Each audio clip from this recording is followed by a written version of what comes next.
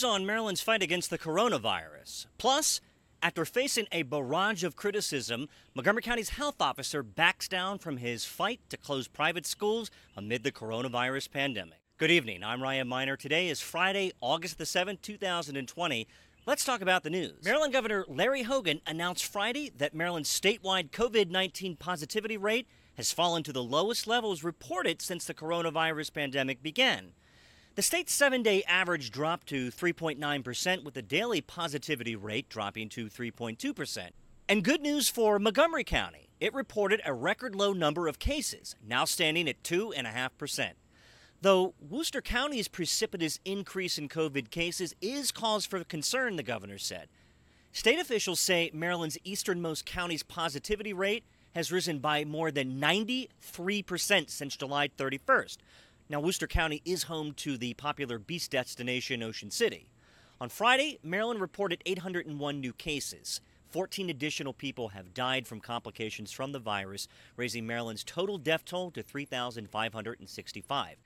16.7% of the state's population has been tested, officials said, which is a little over 1 million Marylanders, myself included.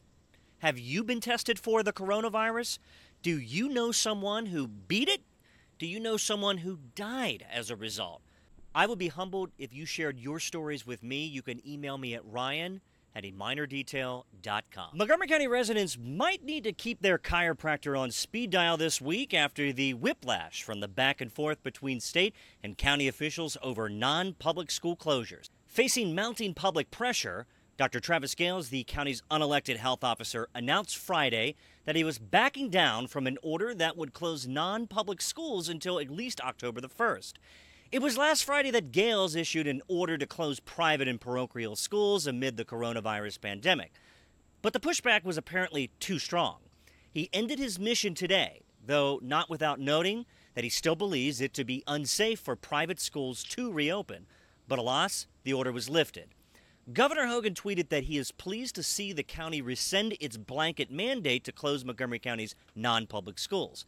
And President Trump's favorite Maryland congressman, that is, Andy Harris, well, he stuck his nose into Montgomery County's battle when he requested the U.S. Centers for Disease Control and Prevention to investigate the county's order.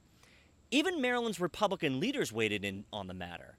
Nick Kipke and Kathy Szeliga sent a letter to the governor on Friday urging him to declare that schools are essential operations that should remain open during the coronavirus pandemic. And what's more, they wanted Governor Hogan to withhold funding from county health departments that keep private schools closed. You know, it's kind of funny. National Republicans are seemingly too afraid to attend their own nominating convention this summer. But it's okay to send our kids back to school for 180 days. Apparently, hypocrisy is the currency of politics these days. And that's what's happening today in Maryland. Be sure to visit aminordetail.com for Maryland political news, commentary, and analysis. You don't want to miss the latest episodes of A Minor Detail podcast. You know, I just had the comptroller on yesterday. Make sure you check that out. And you could subscribe to A Minor Detail podcast on iTunes, Spotify, iHeartRadio, wherever you listen and download your podcast. Follow A Minor Detail on Facebook and Twitter, and be sure to subscribe to A Minor Detail's YouTube channel at youtube.com/Ryan Miner. My name is Ryan Miner.